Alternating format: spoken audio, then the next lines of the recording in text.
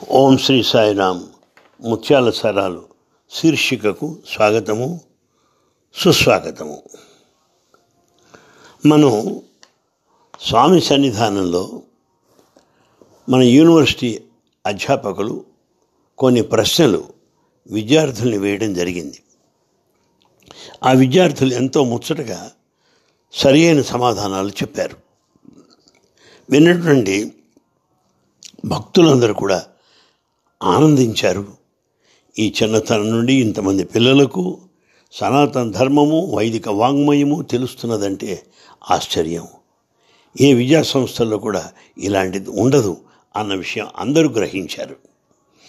ఈ ప్రశ్నావళికి సంబంధించిన విషయాలు మరికొన్ని మీ ముందు ఉంచేటువంటి ప్రయత్నం చేస్తాను. 11వ ప్రశ్న మనం చెప్పుకున్నాం.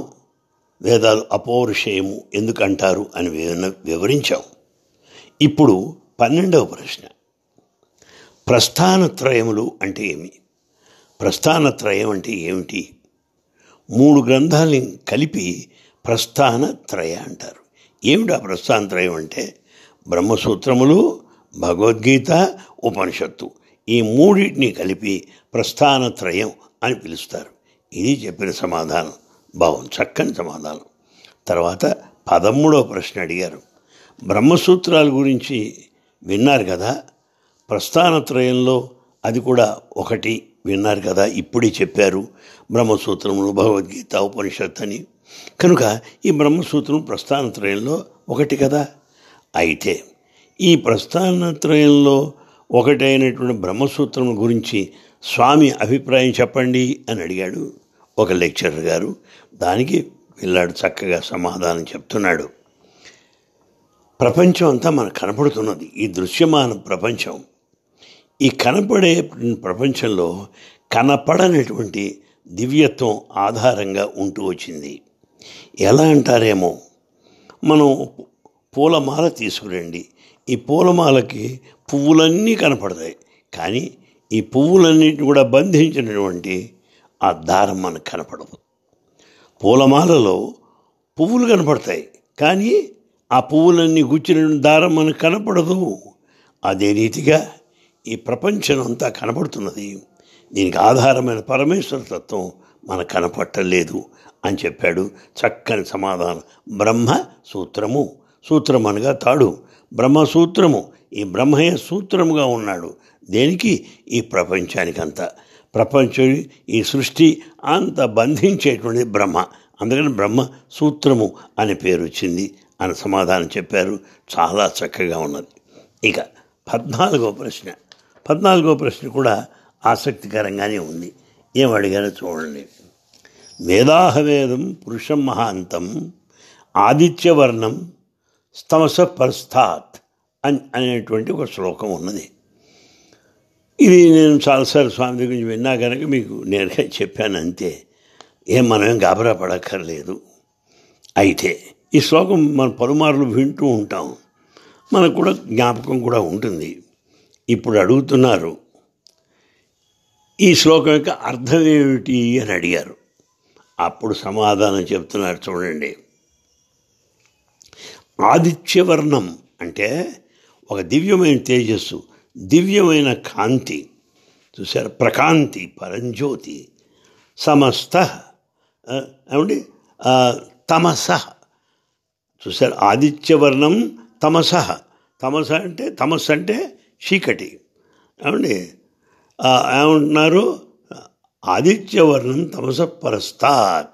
చూసారు, అంటే ఈ చీకటికి అవతల ఆదిత్యవర్ణం అంటే కాంతి, తమస అంటే చీకటి, ఏమండి పరస్థాత్ దానికి ఆవలగా ఉంటున్నది అని చెప్తోంది. అంటే ఈ పెంచీకటికి అవతలగా ఆ కాంతి, ఆ పరంజ్యోతి ఉన్నది, అదే దివ్యత్వము అనే దీని యొక్క అర్థం. అంటే ఇక్కడ ఉన్నటువంటి చీకటి, అంధకారము, అజ్ఞానము, అక్కడ ఉన్నటువంటి దివ్య ప్రకాశమే ఆత్మజ్ఞానము అనే అర్థం చెప్పారు. చాలా చక్కగా ఉన్నది. ఇది మహర్షులు చెప్పారన్నమాట. ఏమన్నారు? మేము చూసాం, చీకటికి ఆవలగా ఉన్నటువంటి కాంతిని చూశాం అన్నారు. ఆదిత్యవర్ణం స్తమసః పరస్తాత్ వేదాహవేదం పురుషం మహాంతం. మేము వేదపురుషుడిని చూసాం. మేము ఎక్కడయ్యా, ఎట్లున్నాడు ఆయన? ఆదిత్యవర్ణం కాంతిగా ఉన్నాడు. ఎక్కడ?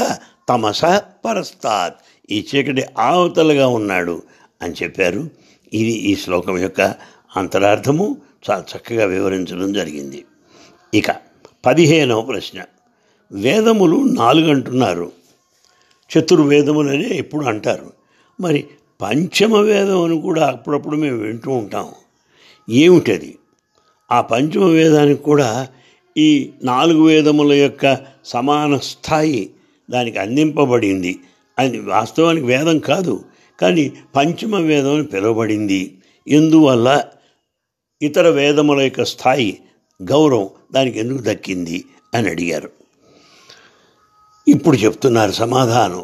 మహాభారతము కౌరవ పాండవుల యొక్క వృత్తాంతము మహాభారతంలో ఉన్నది. దానికే పంచమ వేదము అని అర్థం చెప్పారు. చక్కగా ఉంది, బాగుంది. 16వ ప్రశ్న ఇస్తున్నారు. అయితే దాన్ని పంచమ వేదం ఎందుకు పిలిచారు? కౌరవులు పాండవుల యొక్క చరిత్ర కదా మహాభారతం అంతా, దాన్ని పంచమ వేదం ఎందుకు పిలవలసి వచ్చింది అని ప్రశ్న వేశారు. దాని సమాధానం చెప్తున్నారు. ప్రపంచమంతా మహాభారతంలోనే ఉన్నది. ఈ ప్రాపంచిక చింతనలు, ప్రాపంచిక విధానములు, ప్రాపంచిక ధోరణి, ప్రాపంచిక వైఖరి సమస్తము మహాభారతంలో చెప్పబడినది. ఏదైతే మహాభారతంలో లేదో అది మరెక్కడా లేదు, మరెక్కడా ఉండదు అని చెప్పారు. అంటే సమస్తము కూడా మహాభారతంలో కూర్పబడి ఉన్నది అని మనకు అర్థమవుతుంది. రాజకీయంగా, ధార్మికంగా, నైతికంగా, ఆధ్యాత్మికంగా అన్ని రంగాలుగా గురించి సంపూర్ణంగా మహాభారతంలో తెలియజేయడం జరిగింది. జీవిత విశేషాలని కూలంకషంగా చక్కగా వ్యక్తపరచబడింది మహాభారతంలో. అందుకనే దాన్ని పంచమ వేదం అని పిలవడం జరిగింది. తర్వాత ప్రశ్న 17వ ప్రశ్న. మనం విద్యార్థులందరూ కూడా మృత్యుంజయ మంత్రం అని ఒకటి ఉన్నది. దాన్ని మాటి మాటికి చెప్తూ ఉంటారు అండి. ఇది ఎందుకయ్యా మృత్యుంజయ మంత్రం అంటే? దీర్ఘకాలం జీవించాలి, దీర్ఘ జీవితం కొరకు ప్రార్థిస్తూ ఉంటారు. అయితే మామూలు మనుషులంతా ఏమనుకుంటారంటే దీర్ఘ జీవితం అంటే అమృతత్వము అనుకుంటారు, మరణాన్ని జయించడం అనుకుంటారు. అలా అనుకోవడం తప్పు లేదేమో. మృత్యుంజయ, మృత్యు అంటే మరణము, జయ మరణము జయించుట అని అర్థం. కనుక నువ్వు మరణాన్ని జయించవచ్చు. మరి ఈ శ్లోకం అది మృత్యుంజయ మంత్రం అంటే. త్రయంబకం యజామహే సుగంధిం పుష్పివర్ధనం ఉర్వారుకమివ బంధనాత్ మృత్యోర్ముక్షీయమామృతాత్. ఇది ఆ శ్లోకం. అయితే నేను ఈ మృత్యుంజయ మంత్రాన్ని పఠించడం వల్ల, చెప్పడం వల్ల ఇక మరణం ఉండదా? చెప్పండి, అసలు మరణం అంటే ఏమిటి? దీని సమాధానం చెప్తున్నారు, చక్కగా వినండి. అసలు కోరిక అనేది మరణము, బంధము, శరీర బంధము, దేహబంధము, దేహభ్రాంతి మరణము, అహంకారము మరణము. కనుక మరణాన్ని జయించడం అంటే కోరికలు జయించడం, అహంకారాన్ని జయించడం. మరి అయితే దాన్ని మృత్యుంజయ మంత్రం ఎందుకన్నారు? మృత్యుని జయించినట్టు ఎట్లా అవుతుంది అని అడిగారు. దాని సమాధానం చెప్తున్నారు. మనం ఈ సృష్టిలో చాలామంది చిన్నతనంలోనే మరణించడం చూస్తూ ఉంటాం. చిన్నతనంలోనే చాలామంది సుదీర్ఘకాలం జీవిస్తూ ఉంటారు, కొంతమంది చిన్నతనంలోనే మరణిస్తూ ఉంటారు. ఇది మనం చూస్తూ ఉంటాం. ఇది ఎలాంటిది? విమానాశ్రయానికి కొన్ని విమానాలు అవి రావాల్సిన సమయానికంటే ముందుగా వస్తూ ఉంటాయి, అరగంట గంట ముందు వస్తూ ఉంటాయి, అలా వస్తుంటాయి. అలాగే మరణకాలం ముందుగా సంభవిస్తుంది కొంతమందికి పాపం. అందువల్ల ఇది అకాల మరణం, కాలం ప్రకారం జరిగింది కదా, అకాలంగా వస్తున్నది ఇది. అందువల్ల దీని గురించి చెప్తున్నారు, జాగ్రత్తగా వినండి. ఈ మృత్యుంజయ మంత్రం పఠించడం వల్ల ఏమవుతుంది? నీవు భగవంతుడు నిర్దేశించే సమయంలోనే ఈ ప్రపంచాన్ని వదిలిపోతావు. ఎలా వెళతావు? వివేకంతో, వైరాగ్యంతో, ఆత్మజ్ఞానంతో ఈ ప్రపంచాన్ని నువ్వు వదిలిపెడతావు. పూర్తిగా ఆత్మానుభవం పొంది ఈ జీవితాన్ని నువ్వు వదులుతావు. అది ఎలాంటిది? ఓ చెట్టు కాయ ఉన్నది, ఆ కాయ పండయింది, బాగా పెద్దదయింది. అప్పుడేమవుతుంది? ఆ పండు నేల తనంతట తానే నేలకు రాలిపోతుంది. ఏమండి? పండు రాలిపోతుంది. అదే రీతిగా పరిపూర్ణమైనటువంటి విజ్ఞాన ప్రజ్ఞాన సుజ్ఞానములు ఆత్మజ్ఞానం అనుభవించిన వాడు ఆ మృత్యు సమయంలో పండు రాలినట్టు రాలిపోతాడు అని సమాధానం చెప్పారు. ఇది మృత్యుంజయ మంత్రం యొక్క అంతరార్థము. ఓ పరమేశ్వర, నేను ఈ ప్రపంచాన్ని వదులుతున్నాను, నన్ను బాగా పరిపక్వ స్థితిలోనే పంపించు, ఎలాంటి కష్టాలు లేకుండా పంపించు, ఆనందంగా దేహాన్ని పరిత్యజించాలి, దానికి ఆశీర్వదించు అని ప్రార్థిస్తుంటారు. నిజానికి ఈ దేహం చాలించాము, మరణించామంటే అర్థం ఏమిటి? ఇంకొక ఆ శరీరంలో ప్రవేశిస్తాం. అంటే ఇవాళ ఈ బట్టలు వేసుకున్నాం, రేపు ఇంకో బట్టలు వేసుకుంటాం, అంతే. ఇదే భగవద్గీత కూడా చెప్పింది, వాసాంసి జీర్ణాన్ని అని, వాసాంసి జీర్ణాన్ని యథా విహాయ. అదే సాంఖ్యయోగంలో చెప్పబడింది. ఏ రకంగా దుస్తులు మనం మారుస్తూ ఉంటామో అదే రీతిగా శరీరములు కూడా మారుతూ ఉంటవి అన్న సంగతి చెప్తున్నారు. అది విశేషం. దీని గురించి మనం దుఃఖించవలసిన అవసరం లేదు అని చెప్తున్నారు. కనుక ఇవాళ ఈ డ్రెస్ వేసుకున్నాను, వదిలేశాన్ని ఎడవక్కర్లా, ఇంకో డ్రెస్ వస్తుంది మనకి, అది గుర్తుంచుకోవాలి. చూసారా? స్వామి ఎప్పుడు అంటుంటారు, ఏమయ్యో ఇవాళ కొత్త సూట్ వేసుకున్నావే అన్నారు నన్ను చాలా కాలం క్రితం. అప్పుడు నేను అన్నాను, స్వామి ఇవాళ అంతర్జాతీయ సమావేశాలు జరుగుతున్నాయి, వైద్యులంతా చేరారు, ఆ సమావేశంలో మీరు ప్రసంగించబోతున్నారు, మరి ఇప్పుడు నేను ఈ భారతీయ సంప్రదాయ దుస్తులు ఉంటే ఎట్లాగా? అందుకని నేను కూడా ఫారినర్ లాగా సూట్ వేసుకున్నాను స్వామి అని చెప్పాను. స్వామి పక్క నవ్వేశారు. కనుక death is the dress of life. Dress ఎలా అయితే మనం మార్చుకుంటామో జీవితం కూడా అలాంటిదే అని స్వామి చెప్పారు. ఇవన్నీ కూడా మనం గ్రహించవలసినటువంటి ప్రధానమైన సత్యములు. తర్వాత 18వ ప్రశ్న, దాని గురించి అడుగుతున్నారు. ఒక ఉపనిషత్తు ఉన్నది, దాని పేరు తైత్తిరీయోపనిషత్తు. ఏమిటి తైత్తిరీయోపనిషత్తు అంటే? దాని అర్థమేమి అని అడిగారు. దానికి ఒక పిల్లవాడు లేచి చెప్తున్నాడు, ఒక మహర్షి ఉండేవారు, వారి పేరు యాజ్ఞవల్క్యుడు. ఆ యాజ్ఞవల్క్య మహర్షి తను పూర్తిగా తనలో ఉన్నటువంటి ఆ జ్ఞానాన్ని అంతా ఆయన వాంతి చేసుకున్నట్ట, నోట్లోంచి బయటకు వచ్చేసింది అదంతా కూడా. ఈ తాను వాంతి చేసుకున్నదంతా కూడా తిత్తిరి పక్షులు ఆరగించాయి, ఈ అంతా ఆరగించేశాయి. తీసుకుంటాం వల్ల ఏమైంది? అవి ఈ ఉపనిషత్ వాక్యాలు పలకడం ప్రారంభించాయి. చూసారా? ఆ ఉపనిషత్తు మాటలు పలుకడం ప్రారంభించాయి. కనుక ఈ పక్షులు, ఈ తిత్తిరి పక్షులు, యాజ్ఞవల్క్య మహర్షి వమనము అంటే కక్కడం అన్నమాట, వమనము చేసినటువంటి దాన్ని భుజించిన తిత్తిరి పక్షులు ఈ ఉపనిషత్ వాక్యాలను పలకడం ప్రారంభించాయి. కనుక దానికి తైత్తిరీయోపనిషత్తు అనే పేరు వచ్చిందని చెప్పారు. ఇది కథగా అందరికీ తెలిసిన విషయమే. తర్వాత మరొక ప్రశ్న, ఇది 19వ ప్రశ్న. ఉపనిషత్తుల్లో చాలా బహుళ ప్రచారంలో ఉన్నది ఈశావాస్యోపనిషత్ అండి. చాలామంది దీని గురించి ప్రస్తావిస్తూ ఉంటారు. అయితే నాకెప్పుడు ఒకటే మాట అనిపిస్తుంది, మనం ఎంతసేపటికి మన అనుభవాలు, మన లీలలు, మన మహిమల గురించి చెప్పుకుంటున్నామే కానీ స్వామి చెప్పిన తత్వాన్ని తెలుసుకుందాం, తత్వాన్ని ప్రచారం చేయాలి అనేది నాకు ఉండేటువంటి దుగ్ధది. కానీ ఏం చేస్తాం? ఎవరికి అక్కర్లేదు.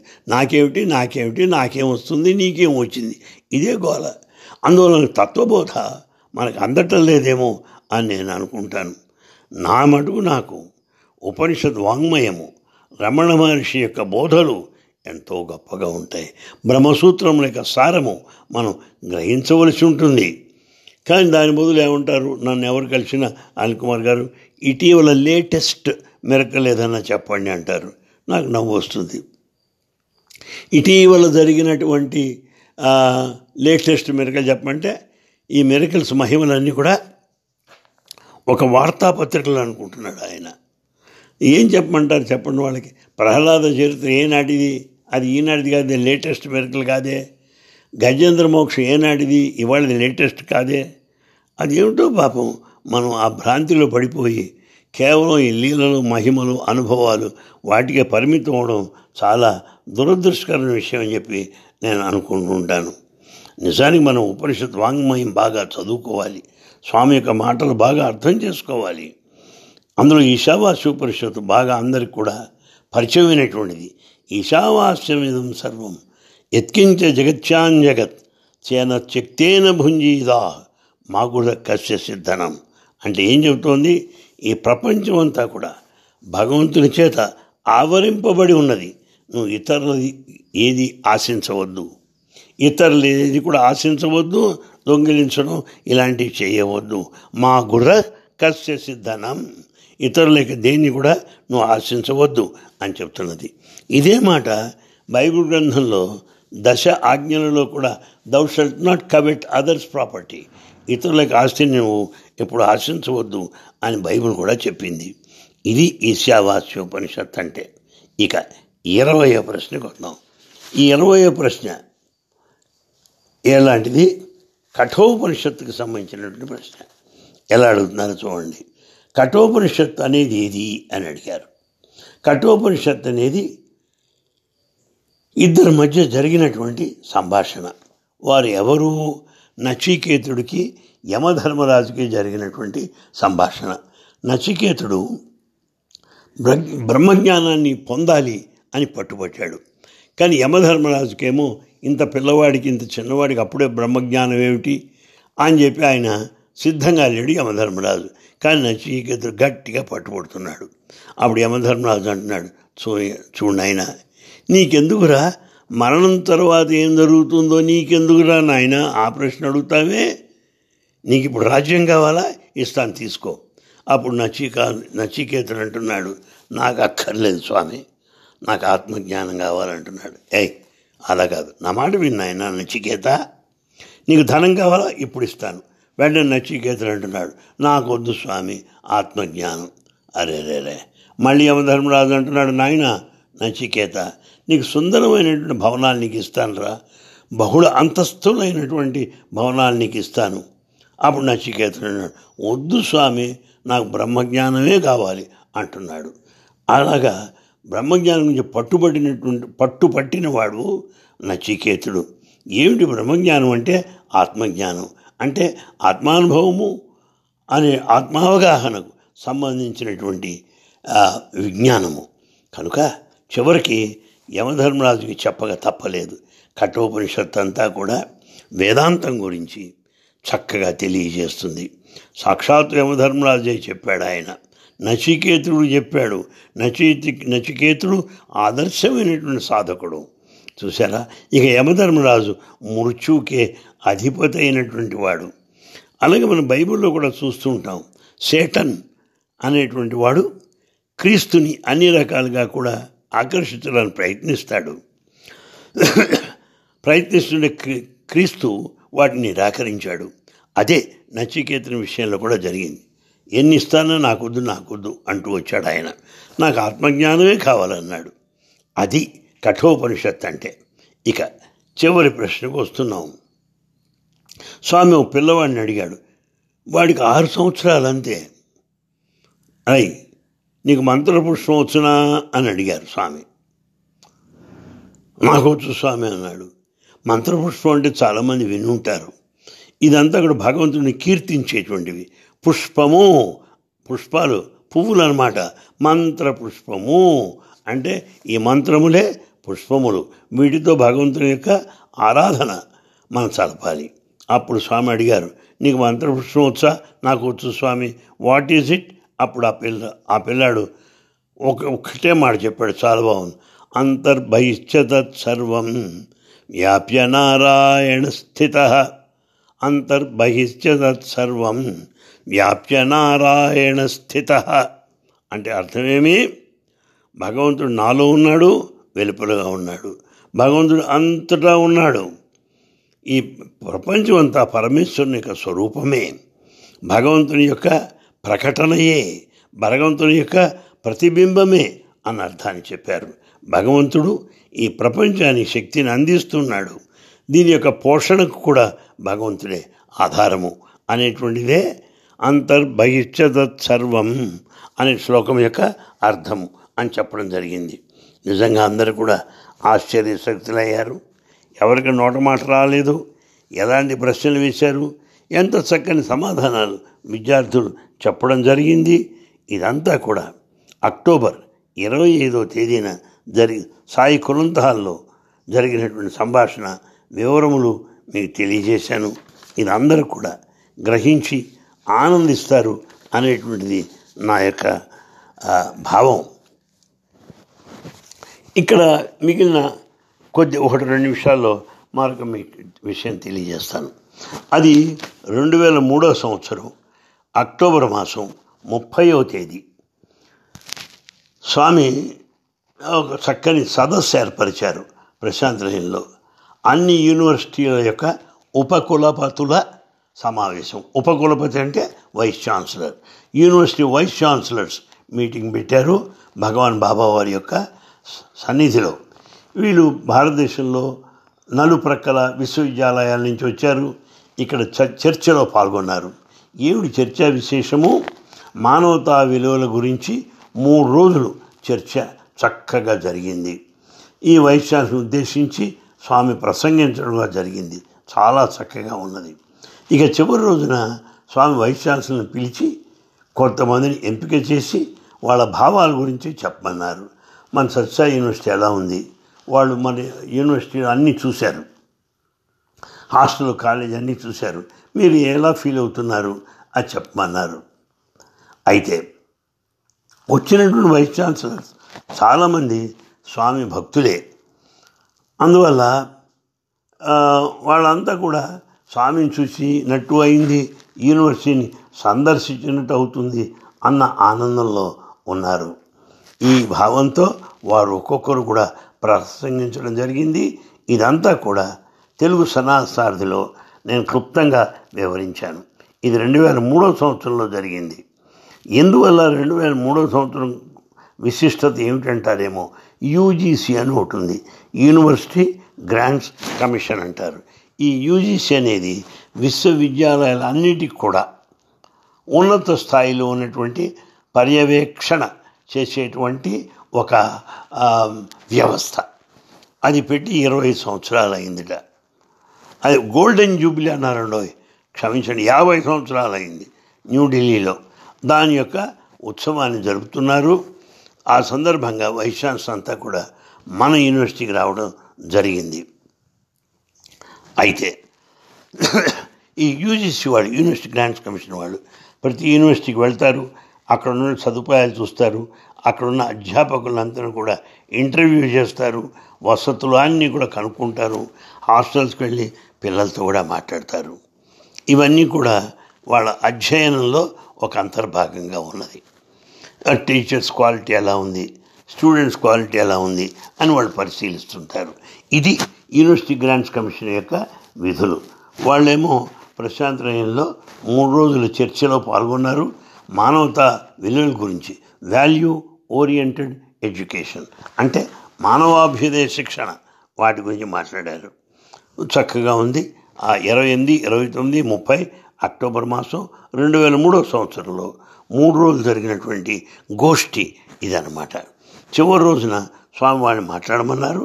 ఆ విశేషాలు తర్వాత తెలుసుకుందాం. సాయిరామ్.